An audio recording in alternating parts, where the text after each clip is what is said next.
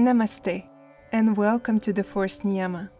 The Fourth Niyama is a place where conversations on timeless teachings of Yogacharya BKS Iyenagar unfold. In this podcast, we explore the vast subject of Iyengar Yoga with Senior Iyengar Yoga teachers, who are direct disciples of Guruji. Here, they reflect on their yoga journeys, share their lifelong lessons, and recount moments of joy and growth when studying under the guidance of their guru, BKS Iyengar. My name is Katerina Fyadiuk. I'm an Iyengar Yoga student and a host of this podcast. I've been practicing Iyengar Yoga since 2018, and I feel very fortunate to have discovered this practice, and also incredibly grateful for all the benefits it has brought to all the aspects of my life. In today's episode of the Fourth Niyama, I'm happy and honored to welcome Siddharth Bangera. Siddharth has been practicing Iyengar Yoga since the age of 9. He formally started attending Guruji's classes in Mumbai in 1989. He is a third-generation student of BKS Iyengar. His grandfather started practicing with Guruji in the late 50s. Then his father, Jawahar Bangera, a senior Iyengar Yoga teacher and a close disciple of BKS Iyengar, practiced with Guruji since the late 60s. Siddharth's natural humility and warmth, combined with his strict and demanding teaching approach, have formed a unique community of students around him.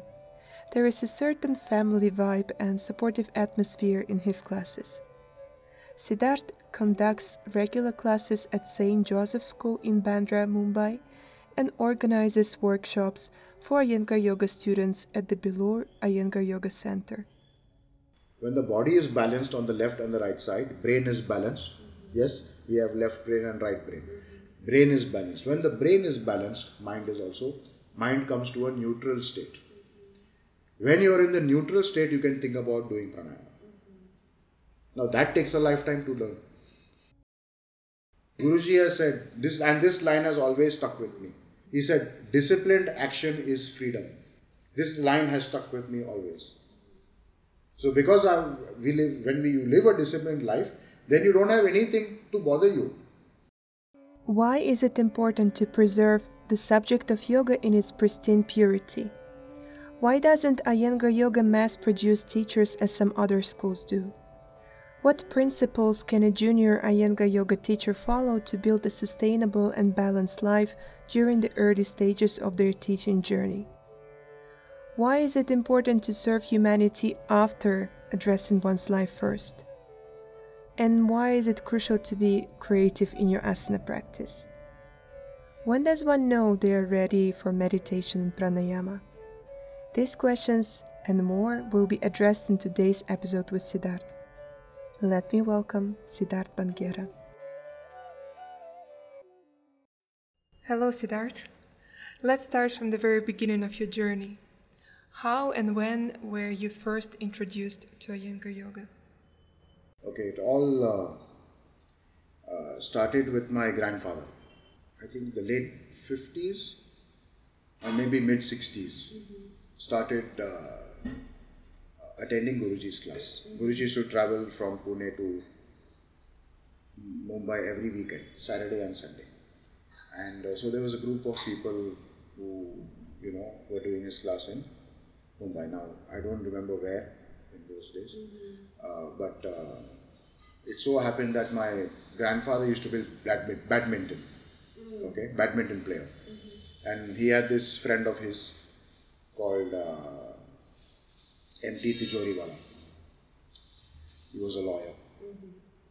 And so he was his badminton partner. So they used to play and meet every week and, play together. So Mr. Tijoriwala disappeared for a few weeks. And my grandfather was wondering, where is my partner to play with? And then he comes back one day and he asks him, where have you been? He says, I've been doing yoga for the last few weeks with this guru who comes from Pune. Why don't you also come? So my grandfather started attending Guruji's class. And my father started in 1969 when he was 18 years old. Because of your grandfather? Yes, because of my grandfather. In fact, my father had 3 brothers. They all started. So 4 of them, 4 boys. Wow. And my grandmother also started. But it's only my father that continued. My grandmother also continued, but my father stuck on. The first time I met Guruji was when we used to go to Pune for the functions. I was very young then. The earliest I remember is when I was 6. Wow. Meeting him, and but my most fondest memories were going and sitting in the class when the adults were doing the class and Guruji was conducting the class, and just sitting and just watching, because I had a Saturday free from school. I used to travel with my grandparents, and we used to go, and my father used to come directly from office to Campion School in town, South Bombay. And I just remember sitting in class, observing everyone and just watching. I was too young to do at that time. And it was allowed to sit at the back of the class for the kids. Yeah. At that time, I was the only kid, if I remember. So, so Guruji used to conduct the classes, and I would sit quietly. I was not a very naughty child. So I remember this very specifically one day. Everyone was doing Shirsasana, and my father was doing Shirsasana. I was sitting close by to him. And then Guruji walks by and looks at me and says, pointing at my father, saying that, does he spank you? I said yes. The moment I said yes, my father got one on his thigh. It was a correction. But to make me feel happy, he gave him one little more harder on his thigh. Revenge. Yeah. So I felt really good at that time. But you could see the naughtiness in Guruji's eyes also. He knew that I would like it. He was like that. He was so intuitive to, he could bring himself down to a child's, the way a child thinks and the way an adult thinks. So that is my earliest and fondest memory of Guruji. And then, of course, after class, everyone, he was such a social person. He was like everyone's friend outside class. But in the class, he demanded strict discipline. So in the class, he was your guru and he was your master and he was your teacher. But once the class got over, he was everyone's friend. He was extremely, sociable, joking, jovial. And in those days, every Saturday, after the class got over, we would go to someone's house to have like tea and, snacks and stuff like that. So that was a good sort of unwinding and getting together of all the students at that time. So it would be at Guruji's house? Or No. Guruji was in Pune. But he used to travel to Bombay. And one of the students' house, they would invite all of us, come on, let's go and, have some refreshments. So I remember it was Sam and Motiwala's house we used to go to quite often. Sam and Frenny Motiwala, they were all students also. So those were the early days. Then I started attending the class when I was 9.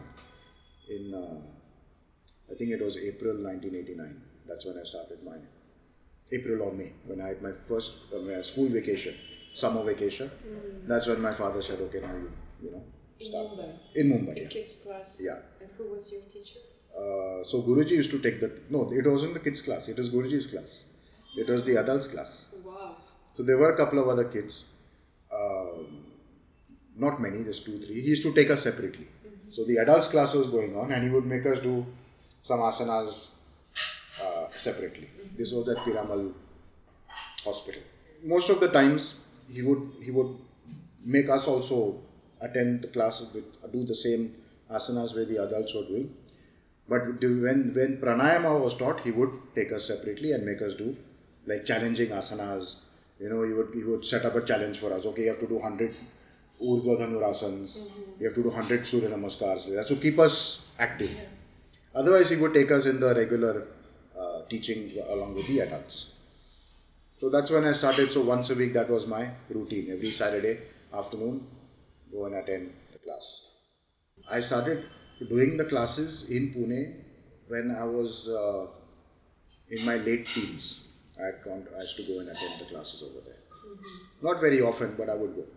So whenever I had vacations or a long weekend or some vacations that would come, I was able to go and attend the classes over there. But primarily, I would say my weekly class in Bombay would be always on. At the same time, I would attend my father's class in Bombay, and also the Saturday class which was running. See, when Guruji stopped coming to Bombay, then it was senior teachers in Mumbai that started continuing with that class. And that was primarily the reason why he stopped coming, because he felt that Yeah, I mean, the teachers were ready, and also it was not an easy journey. You know, now okay, you sit in the car and you're there in 2.5, 3 hours. In those days, Guruji used to travel by train. You know, he was picked up and he would be put up in a rest house, like a guest house. So he had done it for a long time, and there was not a day that he missed that class. You know, so my father will give you the exact how many years he did that class for, but it was at least good 30 years or so. He never missed a class. The only class I guess he missed was when his wife Ramamani, when she was taken to hospital, when she was on her deathbed. That's when he went back. He was in Mumbai, but when he got the news that she's on her last, days, he went back. So I think that Sunday he went back. But he was such a man of duty. You know, he would drop everything, and for the students he would just come. It was his duty to come and take the class, regardless of whether it was rain or shine or such a selfless anything. act. Yeah, selfless. Yeah. So that really taught us a lot. So yeah, that you could say I started then one day. It was Ina Dani, one of his students, wanted me to take a children's class or a beginner's class. I was in 18 or something, 17, 18. And Guruji was in town he was receiving some official award. So he was down, we had all gone up, and we were in a restaurant or something that hired this big place. And Ina Dani caught me and took me to Guruji. And she told Guruji, I want him to start teaching. So Guruji asked me, what have you planned to do with your life? So honestly, I had no clue, because I really didn't know what to do. So he probably saw my blank stare, and then he said, okay, why don't you take the class? And that's how I started the class at Home Villa. We had one center at Pedder Road. So I was taking a beginner's class, but it was a mixed class. So there were some teenagers, there were some children, and there were old people also. It was a mixed class, beginners, every Saturday evening. That was in 2001, I think it was, yeah. 2001 I started. I used to take like I would assist my teacher also, called George, I would assist him in taking the classes. So I was used to, seeing how a class is conducted, and had a little confidence as to start. Do you remember your very first class when you were just on your own, exposed to a group of students looking at you? Very vaguely. I know that it went all right because I don't remember anything. I'm sure it went all right. If it didn't go well, then I would have probably remembered something. But yeah, it was since it wasn't, very new, because I used to take the class when George was there. So I knew how to conduct, how to adjust and what to look for, etc. So I was very confident. I don't think I was nervous or anything like that, taking my first class over there. And then, so that was once a week. Then in the meantime, my mother, thought that why don't you look for something in Bandra also, since you're not doing anything else. Why don't you start looking for a place in Bandra? And she helped me look around, and we finally got this St. Joseph School. So then I started one class over there. My father also started a class over there in the morning. I would take in the evening. And we all started with 2 and 3 students. It builds up slowly. So, like even Guruji never advertised for this class. It was all through word of mouth. So we in Mumbai also, we do not advertise our our classes. We don't want people, we don't seek to be teaching thousands and thousands of people. It's if it's your time to come and discover an Iyengar teacher, it'll come. It'll happen when the time is right. It happens. So that way we prevented it from being too commercial. I prefer it that way because then when you hear about someone or something through word of mouth from someone's personal experience, you take it more. You can believe it more. When somebody tells you something is good, if, for example, if your friend or a relative tells you that something is good, I've been doing this and I've heard it and I've done it myself, this is my personal experience, then you believe them more rather than really seeing an ad on social media or in your newspaper. So I guess that word of mouth aspect of Iyengar Yoga is attracts the right kind of people. See, over the years, thousands and thousands have come. Thousands and thousands have gone. The only core group of that few hundred or so that stay and continue, that's what it's about. The thing is, in today's day and age, patience of people has changed. The lifestyle of people has become fast. And people expect, because of the commercialization of yoga, thinking that, it's something to be done that happens very quickly. A fast-paced life, they want everything to work quickly. Fast certification, fast treatment. Anything in today's day and age, people don't have the patience for. So if you don't have the patience for the subject, then the subject also rejects you. The people think they leave the class, but it's actually leave the subject. It's actually the subject that has left them, and they move on to something else. So it attracts a kind of person. Yoga is meant for all, but at the correct time and place. If you are not willing to put in the time and effort, then maybe Iyengar Yoga is not for you. If you are expecting it to be sort of a exercise culture, body-centric activity, yes, for a new person, for a beginner, yes, it is body-centric. But little by little, you have to go beyond that. You just cannot be only thinking of body all the time. There has to be something more. Well, that actually leads me to my next question. Compared to other forms of yoga that people may have been exposed to, Iyengar Yoga stands out and is notable for its emphasis on body alignment, on sequences in which asanas are practiced. Some people, in their ignorance, may refer to it as furniture yoga because we use props. How would you define Iyengar Yoga to a person who is not familiar with it and explain its true essence in a brief form in order to help that person make the right choice and get benefits from yoga for their physical and mental health? Okay, to a layman, someone who doesn't know anything about Iyengar Yoga, a few aspects of it are, like you mentioned, precision, which is alignment of the body. Alignment means not only of the physical body. Of course, to a beginner, it might only be meaning your arms and legs have to be straight, spine has to be balanced, etc., etc. But that alignment aspect goes much deeper. See, when the alignment of the body is achieved, the energy flow in the body is even, and that leads to a neutral state of mind. When the body is neutral, it also leads to a neutral and a balanced state of mind. So you work from the outside, moving within.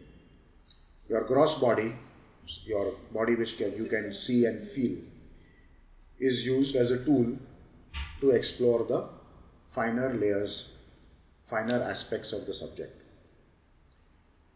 So in a nutshell, that's what alignment leads to. Second is sequencing. Now, Guruji, in his 80 plus years of yoga practice, realized that the sequencing of the asana is extremely important. Because again, we are working with energy, how the energy flow is managed from one asana to the other. That is all his experimentation and his wisdom. Which is why if you see even in Light on Yoga, there is a 300-week course. 300 weeks. Tell me which other course is 300 weeks? Everybody does 6-month course, 5-month course, 3-month course. 300 weeks is 6 years. 6-year course. And that also it's only the sequencing of the asana. What he doesn't imply, what people don't understand from that sequencing is, where does the mind come into that sequence? If you are only going to do, okay, Tadasana, then jump, do Trikonasana, and only focus on the posture side of it, that means your 6 years have been wasted. You will not even figure out where does the mind come in that sequence. Okay? So anyway, so sequencing is the second aspect. Third aspect is timing. How long to stay in the asana for the effect to be felt. That is also his research. So for example, 5 to 7 minutes, 5 minutes to 7 minutes in Shirsasana, 5 minutes to 7 minutes. See, that's when the effect is felt. You cannot be doing Shirsasana for a shorter period of time if you want to experience the benefits of the asana. So timing is also his research. Sequencing, timing and alignment. In a nutshell, then another aspect is the props, which came much later. You see, when my father started, there were no props. There were no props then. The props were invented by Guruji after he suffered his accident, where he hurt his spine, maybe in the early 90s. So he had a scooter accident. The moment when the props were introduced. Yeah. So the props were introduced so that he could also get into the asana to heal himself. Before that, there were no props. So he discovered the use of blocks, the Viparita Randas and benches. The story of how he discovered that the curvature shape is when he saw a road laying machine, the one which flattens the tarmac. He went and lay down on that to see that curvature. So how that affected the spine. So his curiosity and his ingenuity helped him develop these things. And as someone who now uses the props and teaches also how the props have to be used, that is also an art in itself. To learn how to use the props in an intelligent manner for each and every different person is a skill which you have to acquire. So these props are the third aspect. Yes, people have made fun of him saying that he's a furniture yogi. But then look at Light on Yoga. Not one prop is used. Then nobody says anything then. You see, the props are developed not only for assisting in the asana, but also to trigger the intelligence as to where the body needs to be functional. See, if somebody is unable to do a certain pose because of limitations of the body, does that mean that person should not experience? So it's a humanitarian aspect to his grace. You see, he was compassionate enough to discover these things and share these things with the world so that people of any age, sick people, feeble people, stiff people, etc., were able to experience the benefits of the asana through the props. Okay? So it's like, for example, it's like, you go to the hospital. Even the hospital bed is a prop. Your various things in your machines in the hospital aren't they props to keep you alive? So it's the same thing. So sometimes in our therapy class, these are the things.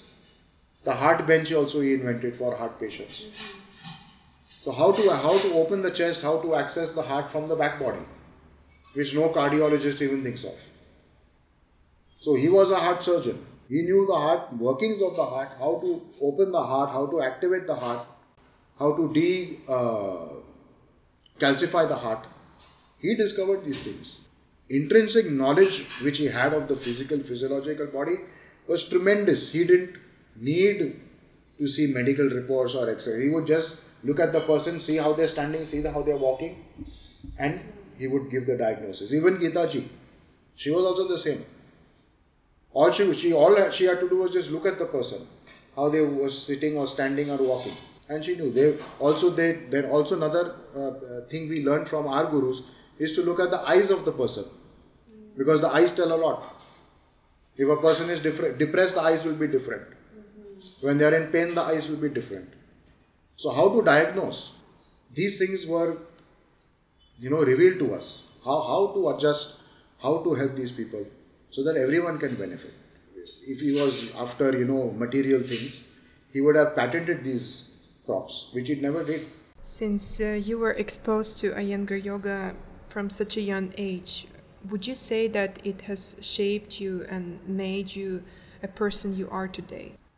See, it's a little difficult to explain because I started as a child. For me, it was just fun and games. Okay, you go once a week, you do the class, you do these difficult asanas where the adults cannot do. You like to show off a little bit here and there. So for me, it really didn't. I did not understand what the core aspect of yoga is for the longest time, because I was doing it and I didn't have any diseases to take care of, so I would just do it. So you could say in a way I was a little skeptical about why all these adults are doing it. I never understood it. So for the longest time I just did it mechanically. It's when I grew older and when the body starts to age, I like to ride motorcycles. And certain accidents happen, and that's when I realized the power of the asanas. How the asanas could help me heal myself. So until that time I was very skeptical about it, you could say. I am such a person that I have to experience it by myself for me to fully believe it. So I am guilty of not believing in it in the early days. But when I started to get mature and age, and when these, you could say, accidents happened in my life, that's when I realized, okay, now let me see what I can do. How can yoga, how can Iyengar, how can Guruji's gift to us help me? And that's when my belief and faith in the subject and my own guru became even stronger. You see, until then I was all right. I was happy. I was happy-go-lucky. I was, no tension, no stress in life. But as you grow old and the weight of the world starts to, your responsibilities become more and more. That's when I realized that this subject really bestows you with that inner strength, resilience to face the good times and the bad times equally. So, for example, I gave you the example of, injuries in, for example, motorcycling. So, how to heal myself, and that self-injury which happened, even over the years, now I'm 43. So, every few years, I don't want to jinx it, but every few years something happens to me where I have injured myself, whether it be helping in class or in my own practice. I have done something to my own self that I have to now try and figure out how to fix. So, as a teacher, I sort of look at it as a challenge. So, I don't really ask my own teachers as to what do I do. Okay? So, I try and figure it out myself as much as I can. I try and figure it out myself. And that's what enables me to help others. You didn't even ask your father. In 30 years, I've asked him only once. That was my most recent injury, where I tore my meniscus of my knee. That's the most recent one, only one. In 30 years, I've asked him only once. So he told me something to do and that helped me. So that injuries which we go through, which are a part of life, sort of helped me understand and delve deeper into the workings of the body and how to use the props to give the relief. And that's when that whole Guruji's philosophy of that alignment, that makes sense. You see, it's very easy to say, okay, align your arm, align your leg. But if there's nothing wrong with you, you don't know how to precisely align it. But when there is something wrong with you, then you'll realize why he said align the body so that the joints, etc., function and move and flow in their uniformly. That uniformity is important in the body. See, for us, when we just look at arms and legs, we don't delve into the intricacies of it. Yeah. If it looks straight, it is straight. For us, it is like that. We trust our eyes more than the sense of touch of the skin. So these injuries taught me how to observe the skin, flesh, muscle, ligaments and tendons, and how to adjust from there. So that now cannot be taught. It has to be experienced. So in a way, I count myself lucky that I've gone through these things, because my ability and my knowledge has increased because of that. See, a lot of people would say, oh God, this has happened, now I'm finished. It's happened to me. Even some teachers in our own community, something happens to them and they think it's the end of the world, they are not going to be able to get out of this. But this is the test. This is your test. This is your exam. How would you, as a teacher, how will you help yourself? Then what gives you the right to teach somebody else if you cannot fix your own problems? So, in our system, this is something which you have to go through. And as my father says, dogs and Iyengar Yoga teachers, or maybe it's a quote from Guruji, if I'm not mistaken. Dogs and Iyengar Yoga teachers have to lick their own wounds. You know what that means? Dogs, when they're injured, they lick their own wound. They heal themselves. Yes. So dogs and Iyengar Yoga teachers have to learn to lick their own wounds. Not to say that if something's wrong with you, don't seek professional help. I'm not saying don't do that. Of course, you have to. Yeah, sometimes yes. If you have to go to a doctor sometimes. You require the help of an expert. But first try to do on your own. If you're okay, you're not then able. If you're stuck, okay, consult your teacher. Then if your teacher says, okay, now probably you require some professional help, medical help. Yes. I'm not saying don't do that, but I'm saying try and explore, try and discover these things for yourself. So would you say that this quality of examining, seeking, experimenting, healing yourself is a key quality for a great Iyengar Yoga teacher? Or any teacher. I am not saying Iyengar Yoga teacher specifically. Any teacher. See, we have a strong Guru-Shishya Parampara. That means a guru and student relationship. That should be very strong. And you have to listen to what your guru says and follow without question. Because I think that's one thing that's lacking in a lot of the other yoga systems nowadays. And even in our modern life, we have lost a lot of our old traditions. See, traditionally, there was no concept of taking a yoga class. It was 1-to-1 or 1-to-2, 1-to-3, guru and a few students. That's it. No concept of doing classes for hundreds and hundreds of people. So that connection of the student with the teacher is not strong enough. So you should have that tradition now. I see my lineage. I can trace my lineage from my father to Guruji, to Gitaji, Prashantji, and then from Guruji to T. Krishnamacharya. So we have a lineage of teachers that have given us this wisdom.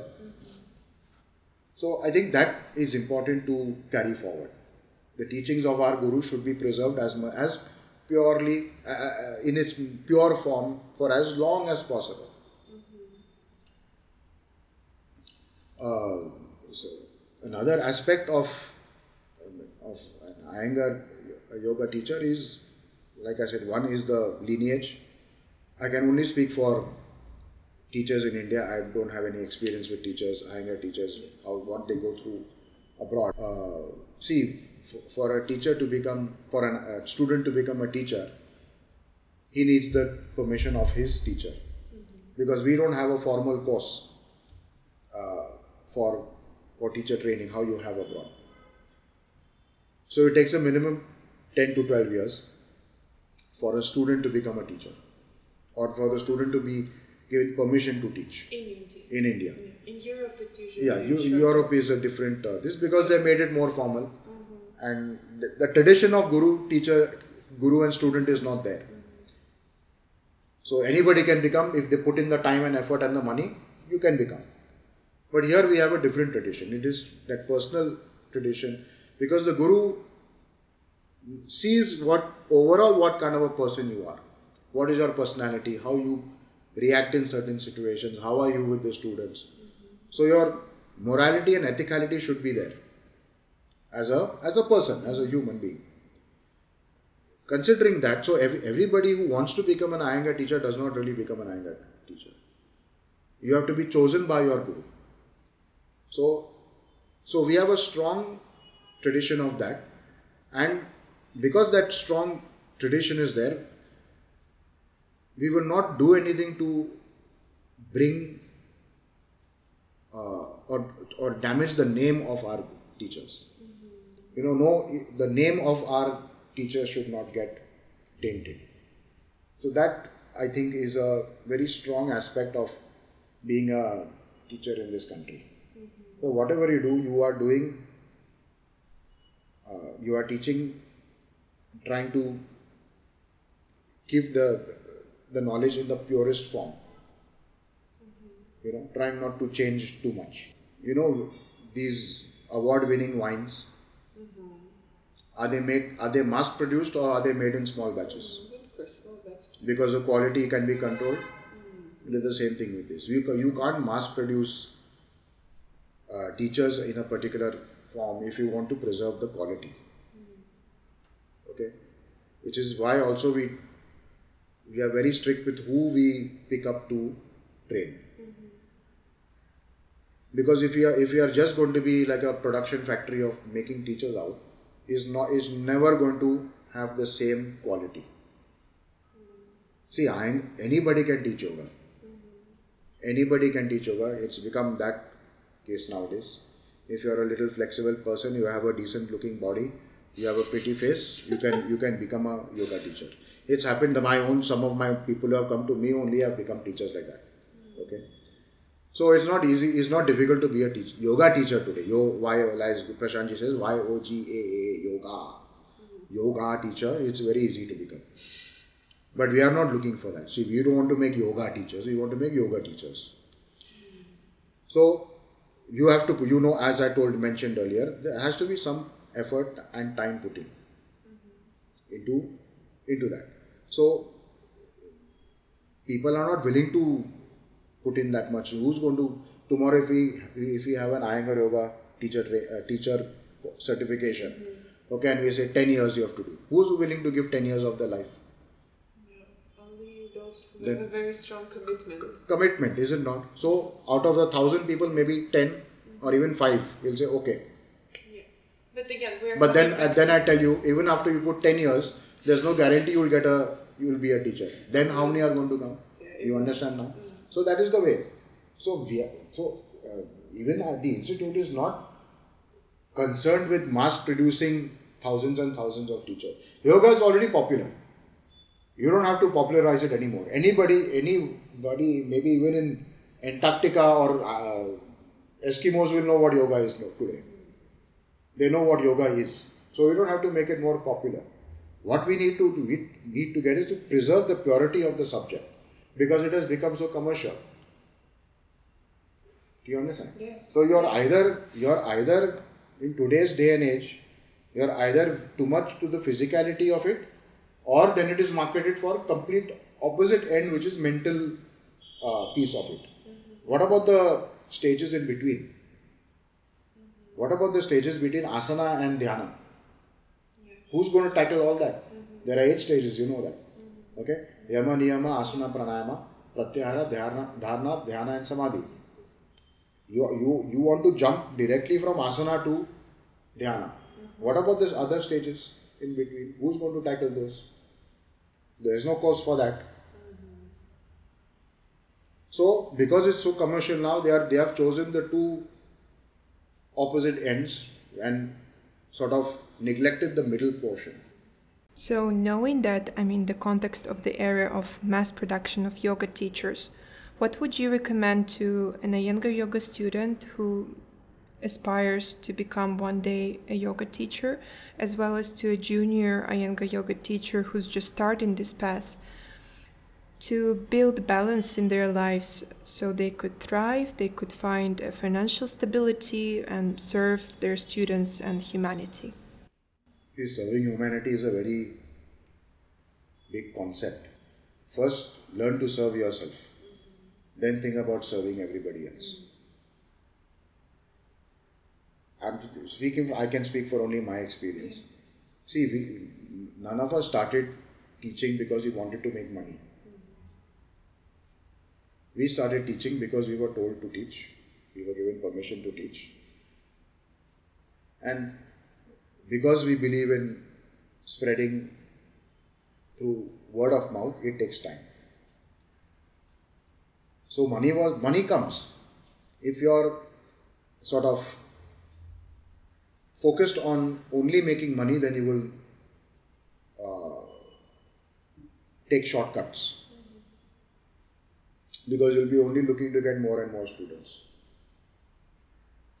So many times I've refused people from attending class. Because they have unrealistic goals. Some of them have unrealistic goals. And I've with years of experience, I sort of know that this person is not ready for what is going to be taught in class. They are either one of two. One is that I want to learn meditation. Second is I want to learn pranayama. I'm already done my asana training, I want to do pranayama. That is the most common ones. And then on the more vanity scale of things, I want to lose weight. That is the third one. So again, losing weight is a side effect of doing the asanas. Yes, it can be done. But what you do outside the class, who's to know? In the class, I know what you're doing. But if you're after class, if you're going to go and overeat or do something thinking that, because I've burned so many calories in class, I need to reward myself. So then it's a cycle.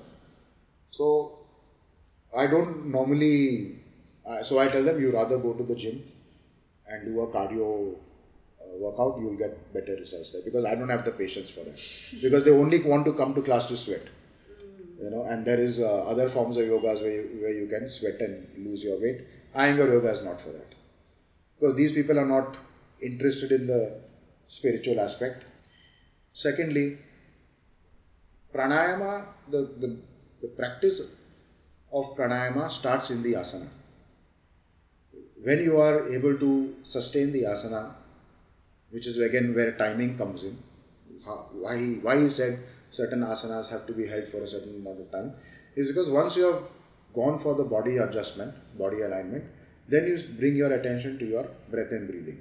So where the breath needs to move, how it needs to move, where it needs to move, what can be done with the breath, certain actions can be done with the breath. So your training of your pranayama starts from the asana. See, and you have to also understand the hierarchy of it. Yeah, I understand. So, long duration of asana practice will lead you to a broad understanding of pranayama. Then yes, the different techniques of pranayama can be taught and learned. So for example, on a gross example, your Gomukhasana is difficult on one side, yes? This one is not the same on the other side. So that's the duality of the body.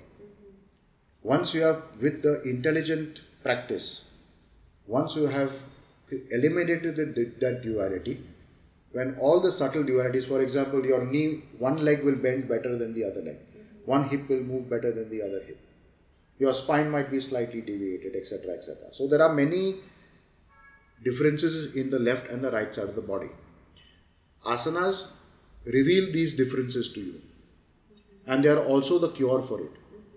When you apply your intelligence, your buddhi, and eliminate those differences in the physical body, then it leads to a balanced state of mind. When the body is balanced on the left and the right side, brain is balanced. Yes, we have left brain and right brain. Brain is balanced. When the brain is balanced, mind comes to a neutral state. When you are in the neutral state, you can think about doing pranayama. Now that takes a lifetime to learn. How are you going to eliminate the imbalances of the body? It takes a long time. It's not going to happen like that. So that's why Patanjali says, after a long duration of asana practice, when the dualities of the body have been eliminated, the sadhaka is qualified for pranayama. He does not say 6 months, 1 year, 10 years, 5 years, 50 years. He said, when the dualities are eliminated. Now that could be this life or next life. You have to be patient. So again, how they have commercialized asana. Now people think that just by breathing in certain techniques they are doing pranayama. They are not doing pranayama actually. Even we are not doing pranayama. We are teaching pranayama, but we are not actually doing pranayama. Only our gurus were able to do pranayama because they were able to extract the prana from the breath. Prana is an aspect of your atmospheric breath, energy that is there in the atmosphere. Now Guruji could withdraw that particle of prana from the breath. Now who's going to teach us that? Then. So again, we have to explore it. So we are basically, as Prashantji says, we are doing Shvashayam, which is breath work. No doubt, there are many benefits to that also. But actually, classical pranayam, only Guruji could do. You understand? So, again, how are we going to package this into a course and sell it? You cannot do it. So, techniques can be learned, but the actual flavor of pranayama is, you have to be blessed by a guru or God to experience that. Just coming repeat back to this, to the long question. Yes. How to build this balance for a younger yoga teacher? So like I said, don't think about making it commercial. If you are doing your duty, if you are an ethical, moral person, then the students will come. Yes, you do your duty. If you've been given the permission to teach, you teach and do your duty. Don't expect to make millions and millions and millions. Learn to just be happy with what you have. That's where the concepts of yama and niyama come. Aparigraha, non-holding. So don't keep thinking that you want more and more and more. Learn to be satisfied with what you have. And if you're diligent in the way you do, ethically, morally, then the people will come. You're bound to be successful. You're bound to be successful. But again, there's no time limit to it. You see, people want to make a quick buck today. It's not going to happen like that. And even if it happens, you can see the downfall. There are so many, without naming people, so many people who are famous, yoga gurus. How quick was their downfall? Because they went after only money and power. There are many examples. They might have started with good intentions, but then they get drawn towards that material aspect, bhoga. They get drawn towards the bhoga. And when you get entangled to that is your downfall. So you have to follow the principles of yama and niyama, which are hard, but you have to be dedicated to that. And then with God's blessings, the things, they naturally happen. You don't have to want it. It comes. Yeah. I'm telling you from my experience also. Did you yourself face these challenges in the early stages of your teaching journey when you were trying to figure out how to make things work for yourself, how to make ends meet, and how to bring a certain balance to your life? I left my father's house when I was 21 and I started living alone. And at that time I had a very, very few students. I was thankfully, I was making just enough to pay the school rent of the hall where I teach and the rent of the house which I was living at, and get 1 or 2 meals a day. I was satisfied with that. Santosha. Yes, honestly, I'm telling you, at that point, that was my goal. Am I able to survive on my own? Forget about going out, meeting friends, traveling.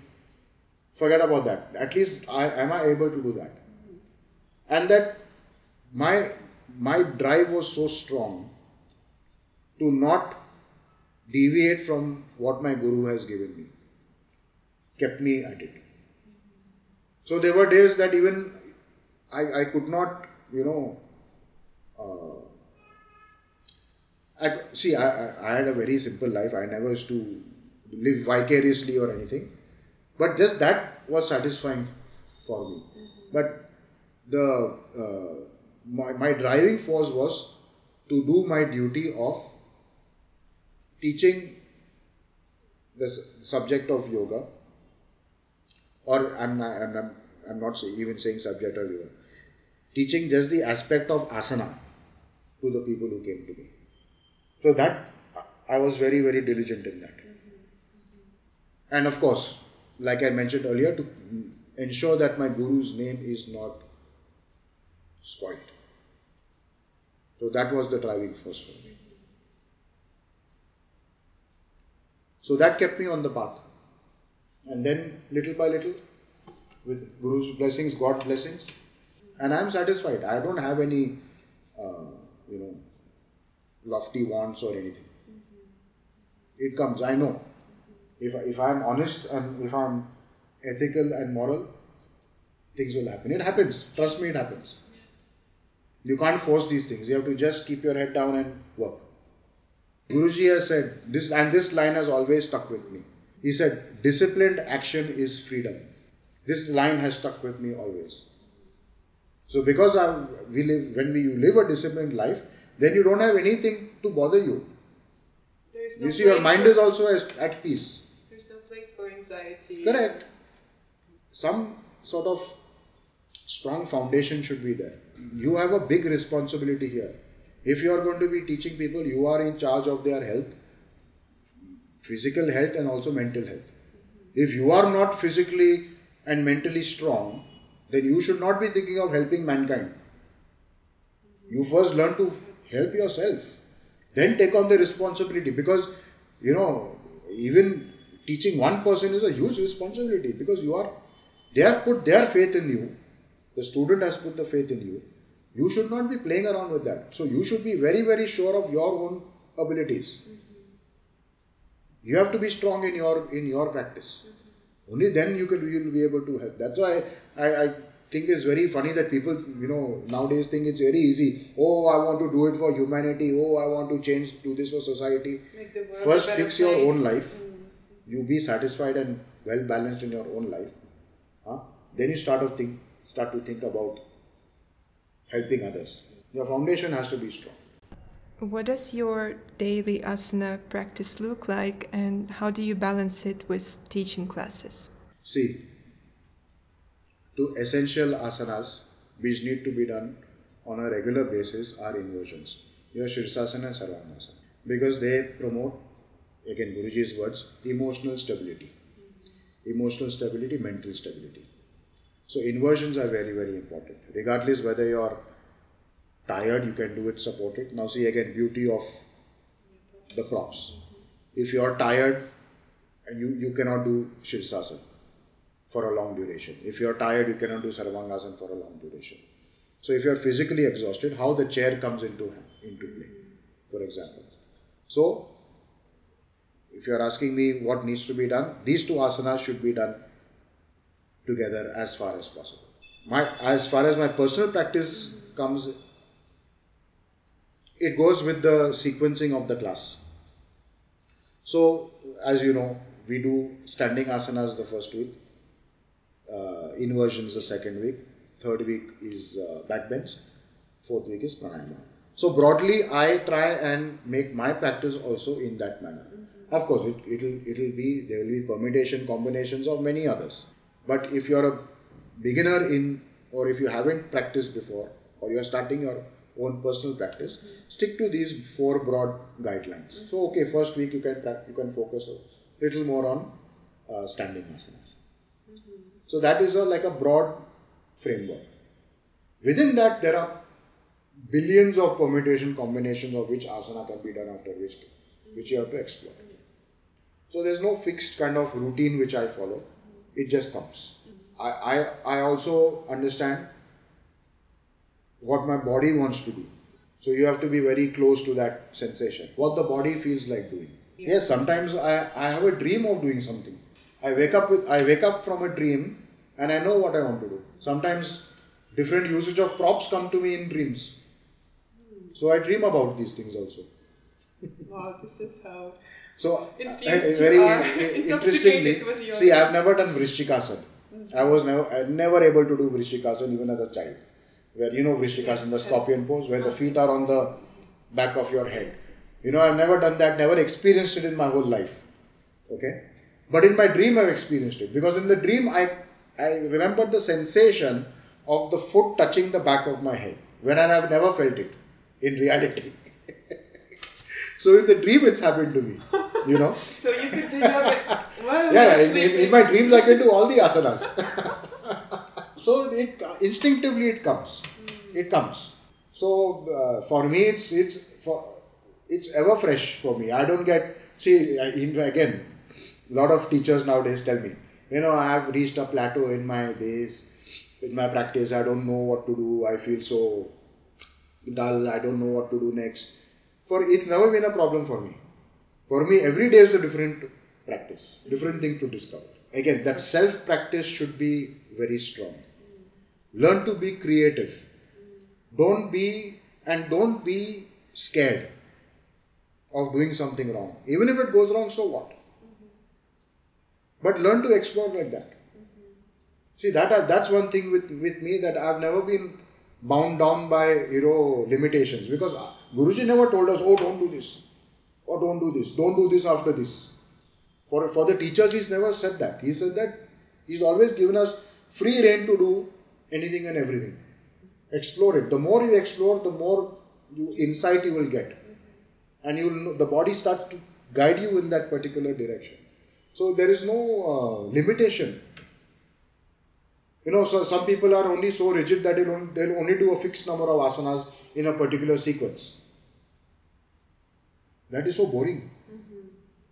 How can you just do the same thing over and over every day without any variation? So that just shows the mind is also so narrow and rigid. Your body is connected to your mind. Am I right? Yeah. When the body expands, the mind also expands. New possibilities, new thoughts happen. So you have to explore in the body. So many aspects are being taught to us by Gurus, Prashantji and Geetaji included. How the body, when the body is in a particular asana, let the breath flow in those regions. Let the mind flow in those regions. Let the intelligence flow in those regions. Let the breath take different shapes. See, this is how you keep it fresh. So you will never feel that dullness. So you have to be creative. And yoga is a creative subject. If you want to be a teacher, you have to be creative. You can't be so rigid that, no, I will only do this sequence today. I have this instructions from my teacher. Impossible. You will never be able to do it. Or you will get stuck. So then this guidance that we find in Light on Yoga, they are to be experienced and combined. Like you have to have a sensibility and also awareness of your own body to... Exactly. You can't be so rigid that, okay, you've only done that sequence and not explored anything else. That book was written by Guruji in 66. In 66, it was published first, for those who don't have access to a good teacher. So he said a good book is better than a bad teacher. So that book is for people who don't have access to a good teacher. That is something they are able to at least learn from. So it's a guide. Today, if we had to write Light on Yoga, it would be completely different. It would not be the same book. There is this Yoga Bible, Light on Yoga. Yeah. But then later in his years, Guruji used to say that Trikonasana done in Light on Yoga, it's wrong. Yes, Don't it's wrong. Look at it. Yes, because he was evolving. Even Pashva Shirsasana, You see what light on yoga is. It is not straight pose. It is curved. Parshva Shirsasana. So should there be a new volume of light on yoga yes, done today, by senior no. teachers? But you see, that was this. You see his humility also. Anybody, even the biggest author or biggest artist in the world will never say, what I did in those days or that painting of mine was wrong, or I didn't do it correctly or something. They will never admit to that. But see how humble he was. He said, no, that Trikonasana, that Parshva Shirsasana is wrong. That is the greatness of the man. To admit that he was wrong at that point. But then you saw the beautiful Trikonasana, he evolved from that till his 70s, 80s. Yeah, I saw the difference. Yes, you saw the difference. And I would say anybody who's listening to this this recording, try the old Shirsasana and try the new Shirsasana. Try the old Trikonasana, light on yoga Trikonasana, and do the new Trikonasana. And you will know the difference, why he evolved it. Because I used to watch him carefully. I used to try and copy the way he's doing. I never read the instructions, do this, do this. No. I would try and do the way he, in the book, all the books. I used to try and copy the way he's doing. So I am very visual. I don't like reading a lot. So for me, what I saw in his body, I would try and copy. So try and put yourself in his place, in his body, and you try and do Trikonasana the old way and the new way. You will see a tremendous difference. Then you will understand how the intelligence flows. You want me to give you a clue? The old and new? Yes. Observe the spine in the old Trikonasana and observe the spine in the new Trikonasana. In the old Trikonasana, the spine is not parallel. New Trikonasana, spine is parallel. And spine is parallel because of the equal extension of the sides of the Correct, because the distance is more.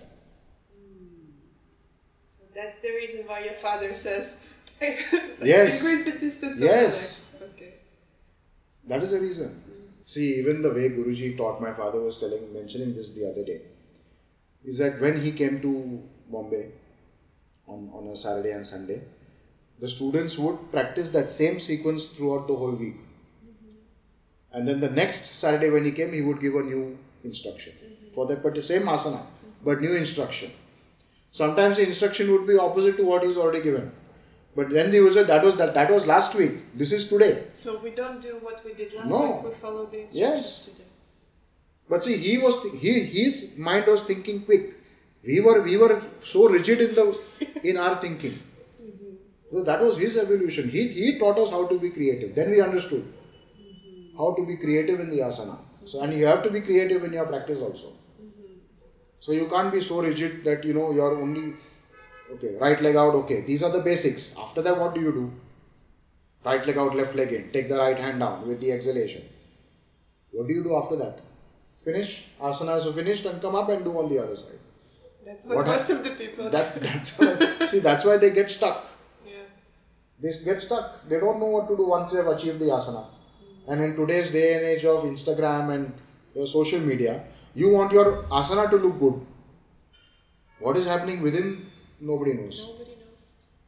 So that's the sad part about it. I think he's the only one who used that word intelligence, translated from Sanskrit buddhi. The buddhi has a discriminative power. The buddhi tells you right and wrong. Buddhi has a discriminative intelligence which should come into your practice. To know what am I doing is right or wrong, correct or incorrect, good or bad. That way, that discriminative intelligence will guide you in the other aspects of your life. How you deal with people, how you deal with your job, what job you do, whether you're being guided by those principles of yama and niyama, ethicality, morality. So that discriminative intelligence is learnt through the body in the asana. See, he took us from the physical plane. He made us experience from the body all the way up through the stages of yoga. He was able to do that. Because people only think, keeping our eyes closed, keeping our mouth closed is Dhyana. He was doing dhyana in Shirsasana also.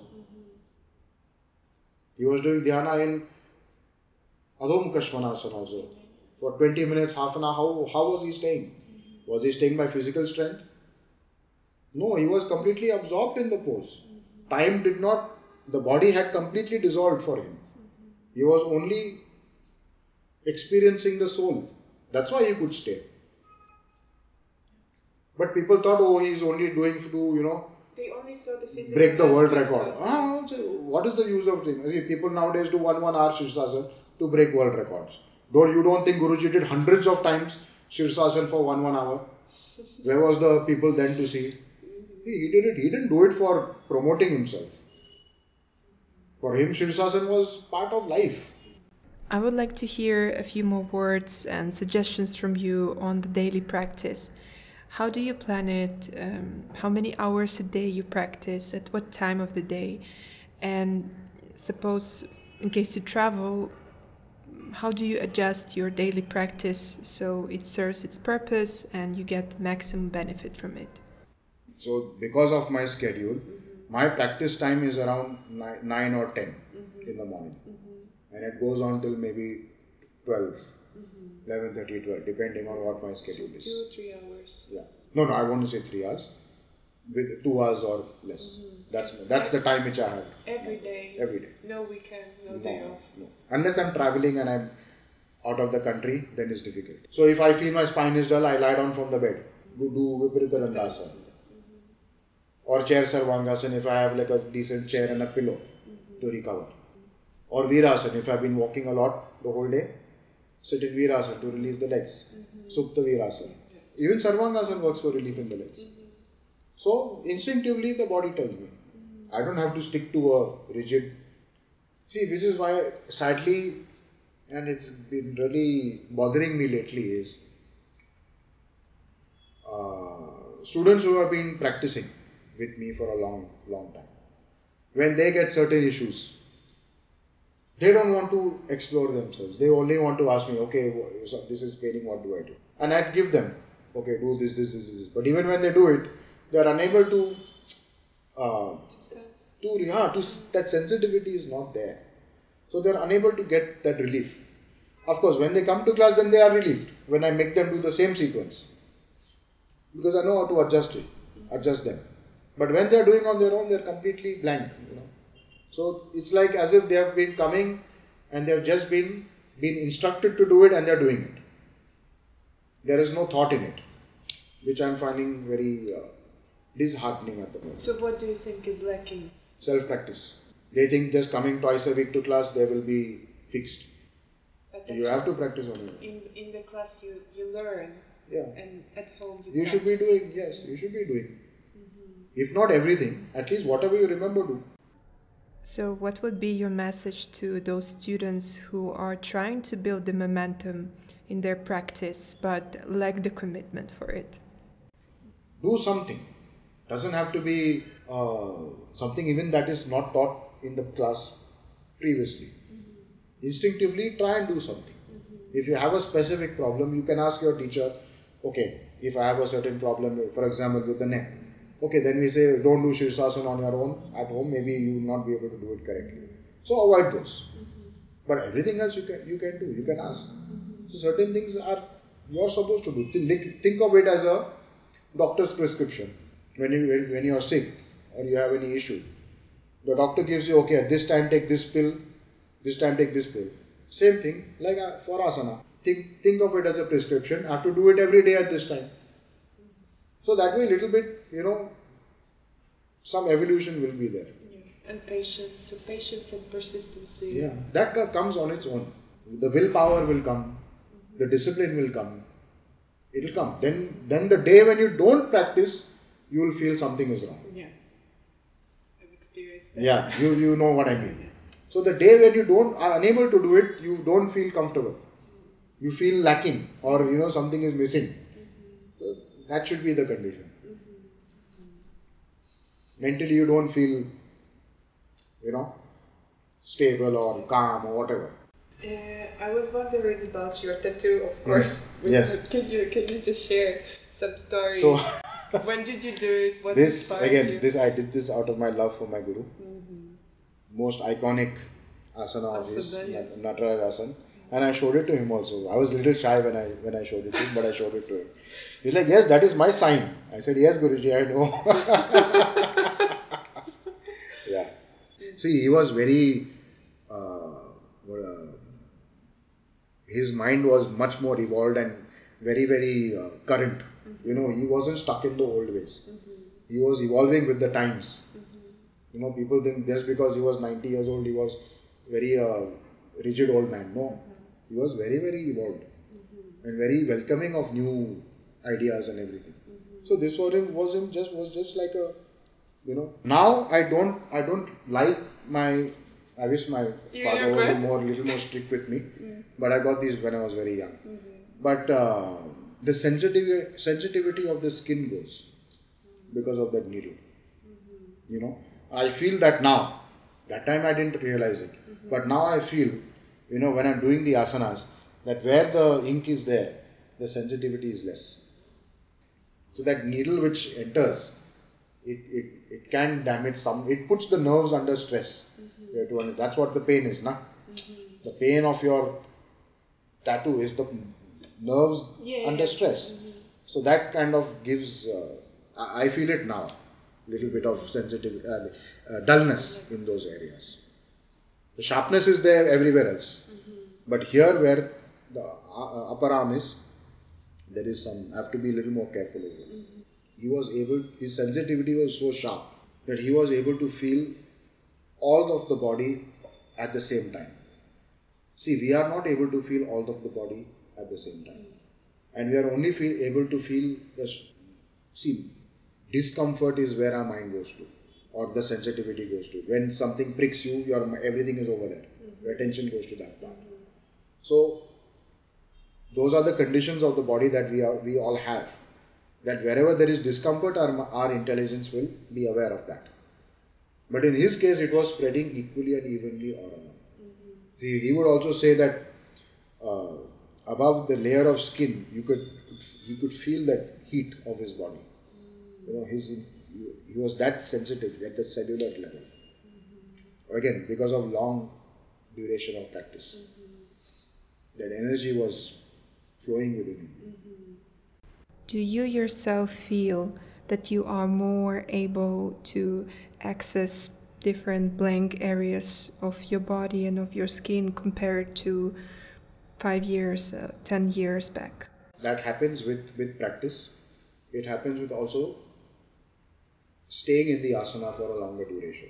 Because you have to give yourself that much time for the intelligence to be aware of everything, for the awareness to flow in all the parts of the body. Hence, why the technical in Iyengar Yoga, so many explanations are given for what? To make you aware of that part. You understand? Right from the sole of the foot to the crown of the head, there are explanations of each and every part. It is to build the intelligence and the awareness of that area. So that technicality also is for this. Is not just to Align. Alignment is a byproduct. Yes. But not just to show that, oh, you know, I am so technical, I know so much, my knowledge is so much. Why? Because I can state so many points in one asana. That should not be the idea of it. The idea of having so many explanations and instructions is to bring your intelligence to that particular part, to bring it to a whole. See, from the parts you have to make the whole, yes? Body has to be integrated into one. But how our intelligence works is, wherever there is, when we are aware of one thing on the right side, we forget the left side. For example, so Trikonasana, you do on your right leg.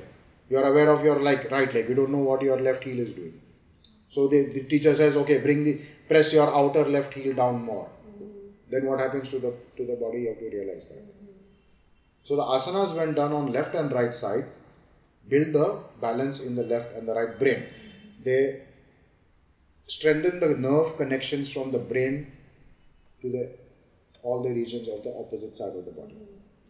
So that cross connection, which we have left brain to right side, right brain to left side, that creates the balance in the brain nerves. When that balance is experienced, tattva dandva condition is experienced, neutrality is experienced, then the mind also becomes stable, neutral. Then it is prepared for the higher stages. If your emotional state, mentally traumatized, dull, hyper, etc., those are not appropriate conditions for pranayama. You have to come neutrality, which a lot of people are not understanding nowadays. And they think for becoming neutral you have to do pranayama, or for becoming neutral you have to do meditation. It doesn't happen like that. It can result in neurological, psychological problems. If you are already in a depressed condition, you want to do your meditation and all, it only brings you more down into that condition. Why? Because your mind keeps going, replaying what has happened in the past. Of course, I have seen such cases. That's why I tell the students from time to time, like, please be aware of this. These things are not meant to be played around with. They are not meant to be done by anybody and everybody. You see, Guruji never taught us meditation. He made us experience meditative state in the asana. Now, whether you could hang on to that meditative state for a short duration or a long duration, depended on your practice. But he made us experience that. For example, Ardha Halasana, observe what happens to the senses in half halasana or full halasana. How the brain becomes passive, how the eyes, the senses of perception become quiet, they withdraw inside. So that stillness and quietness gives you a glimpse of what it means to be in a meditative state. So through the body he taught us that. He never said close the eyes, sit straight and now keep your mind blank. No. Those people who think that is the condition, mind is going all over the place. So in the asana, the mind becomes passive, neutral. That is what he experienced. And he is the only person who, through his self-study, his Swadhyaya, experienced what Patanjali has written in the Yoga Sutras. So that was his guide. So what Patanjali has written in all the four padas, he was experiencing. That was his his guidebook, not his team. His guru never really taught him too much. Just a few things here and there. He never formally taught Guruji. T. Krishnamacharya never taught him. The Patanjali Yoga Sutras taught him, he practiced and corroborated his experience with the book. So Guruji had also said that T. Krishnamacharya never taught him pranayama either. So one day he managed to just, through a slight opening of the door, T. Krishnamacharya was practicing pranayama on his own. And Guruji just went and saw what he's doing. And he just saw how the fingers are placed on his nostril. That's it. And then he started studying on his own. Why he did this and what came through that. And that's how he discovered the secrets. There had to be such a high sense of diligence, blessings, discipline, commitment, previous karmas. That also plays a big role. What you are living in this life, what is going to happen in this life depends on your karmas of your past life and what you've done in the past. If you are suffering now, it is a result of previous karmas which you have to go through. Life is suffering. And so these duality. Sciences are given, arts are given to deal with that. So even I have a belief in that. So whatever has happened to me is a result of my actions. Another thing I want to mention for people who are, as you said earlier on, who are new in the subject or new to the Iyengar Yoga system, is read a lot of the books. I was about to ask this question. When is the good time to start reading Patanjali Yoga? Whenever the time is. Whether you understand it or not, like me, even I never understood the books, the Patanjali Yoga Sutras initially. The first maybe 3 times I read it, I just read it from cover to cover. But little by little, you start to understand. It starts to get absorbed. So the first couple of times I just wanted to complete the book. So whether I understood or not, I just wanted to complete the book. So the first couple of times was that. But then I started going sutra by sutra. Little bit aspects of it, not even understanding the whole thing. Just a little bit of... See, philosophy is something which you have to be lucky enough to understand. See, some people are able to understand it very easily. I am not one of those. So for me, it has to be really, really broken down into, concepts have to be broken down. So thankfully, Guruji, Gitaji, Prashantji have written so many books that will take you a lifetime just to read it. Forget understanding it, just reading it. Another thing I want to mention is the official Iyengar Yoga YouTube channel, in which Prashantji has a lot of lectures. Lectures meaning he's not even finished.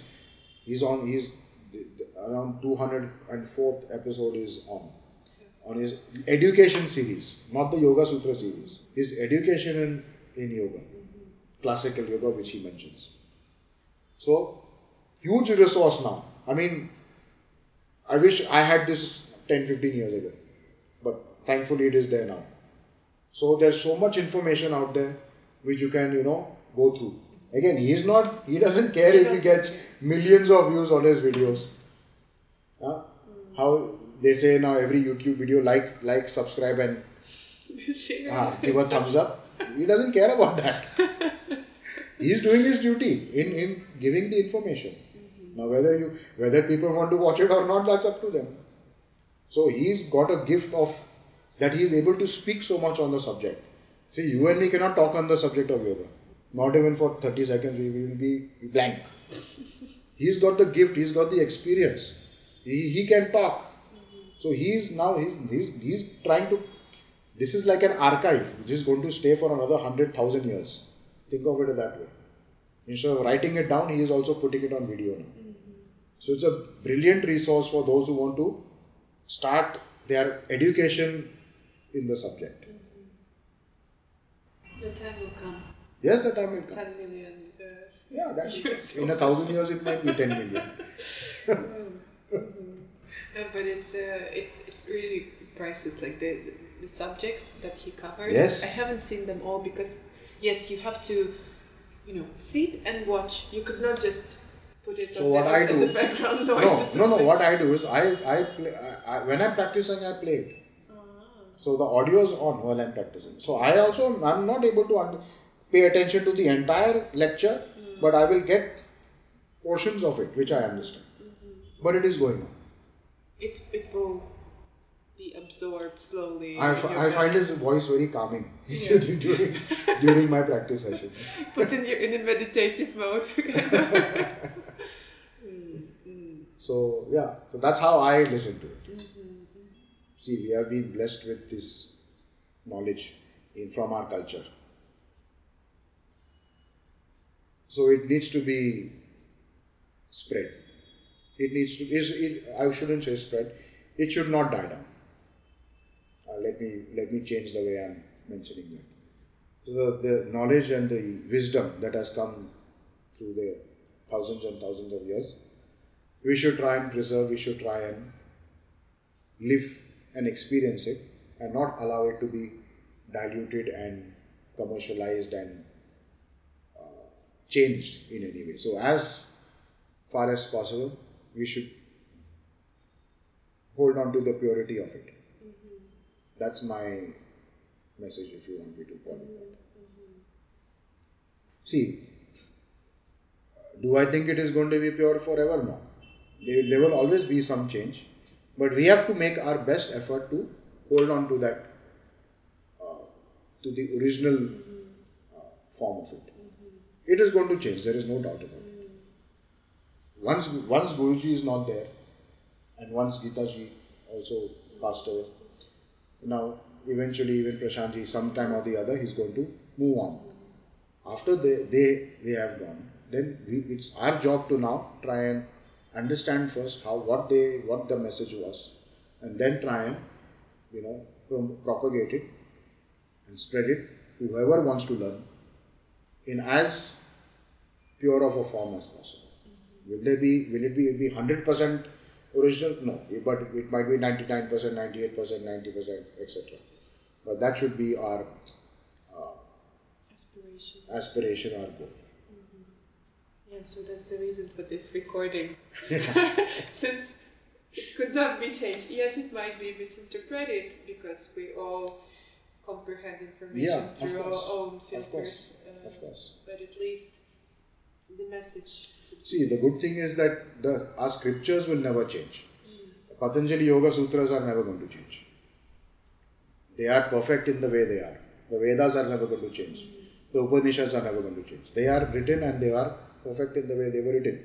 It's how we interpret those teachings, those scriptures, which we know now, the way Guruji has interpreted it, how Guruji's interpretation of the subject of yoga, that I'm saying we should be trying to preserve. Somebody else might have a different interpretation, which is rightfully theirs. Their opinion is their opinion. Guruji's opinion was his own. His understanding of the subject of yoga was his own. So we need to preserve his way of understanding for as long as possible. Okay? So that's what I believe in. See, not everybody realizes that yoga is not a religious, although it has come from the Sanatana Dharma. Patanjali has never said it's meant to be done only by Hindus. He said it is meant for anyone and everyone, for all of humanity, which means all religions. And I'm grateful that all people of all religions are practicing yoga nowadays. Yeah, it's not dependent. Yeah, it's not. I see it very rarely, maybe in some very conservative, since I'm coming from Europe, in some very conservative, very conservative communities or countries, that it is still interpreted as the religion. Yes. But I don't blame them also. Yeah. See, it's the information that is out there. See, when you recite Om, it's thought of being a Hindu symbol. Now we cannot change that it has come from the Hinduism or Sanatana Dharma. That cannot be changed. Yoga has come from this religion. But it's not said that only Hindus or whoever practices yoga is a Hindu. Sanatana Dharma was the most liberal, form of religion before, in the olden days. Yeah, universal. So it is the people that have made the demarcation, not the sages. But anyways, it can be done. I mean, it's not, even if your invocation is not started, like how Guruji used to take it. In your heart, you know what needs to be done. You don't have to chant it out also. You can chant mentally. Instead of orally, chant the invocation mentally. Okay, we seemed to cover all the questions. Just the last one that I have on my mind. Which qualities, in your opinion, are essential for a good yoga student? Willingness to learn. Discipline. Be a student of the subject of yoga. Don't be categorized into being Iyengar student or Ashtanga student or this student or that student. Be a student of the subject first. Your teacher will be whoever and whoever. That's what I would say. Study the scriptures, listen to the information that is out there. That way you will not, get caught up in the whole modernization, the modern yoga, concept of yoga, which is only body all the time. So it is, the physicality of it. So try and explore the other aspects of it also. That will take you a longer way. It is something which needs to be studied over your life. It's not like a course system which you are done with this and then you sort of move on to the next stage. it is integrated and it is evolving. So in a different part of your life, a different aspect of the subject will come to help. You understand? So, for example, when you're younger, okay. When you're in your 20s and 30s, maybe okay. Only body is the main thing. Sure, go for it. Then, once you mature a little bit, also get into the, which is what I'm telling from my this. Even when I was before 30, I was never interested in the philosophy of the subject, because frankly I found it very advanced for myself. So I said I'm just going to focus on the physicality of it. Then on its own it happened. On its own, little by little, I started to realize the depth. So it happened. It's okay if you don't understand the Yoga Sutras. It's really okay, but it will come one day where it will happen. It will make sense. It's an important message to pass to the practitioners. See, if you are not inclined to philosophy, you can't force yourself to understand it. That means you are not mature enough. The intelligence is not there. Little by little it comes when you mature. Now that may be at 30, 40, 50 or 60. Who's to know? That's why I also say, we all like to think our asanas are as good as BKS Iyengar. It's never going to happen. Honestly, if you study the way his asanas were, and he himself has said, microscopically study the pictures on light on yoga. You see how the skin is there, how the skin has worked. When we do, the skin does not move in the way his skin moves. So if you want to do like BKS Iyengar, it will never going to happen. So your expectation should be realistic, because he practiced what he preached. Yeah. He's the only one who practiced what he preached. We all claim to do so, but we have many shortcomings. But he lived yoga. He didn't practice yoga, he lived it.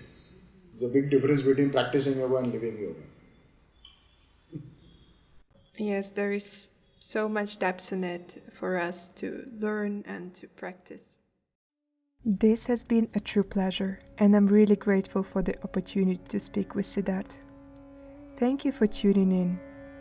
May you find abundant support in your practice through this podcast, and may it be an inspiration for you in your own study and discovery of self. See you in the next episode.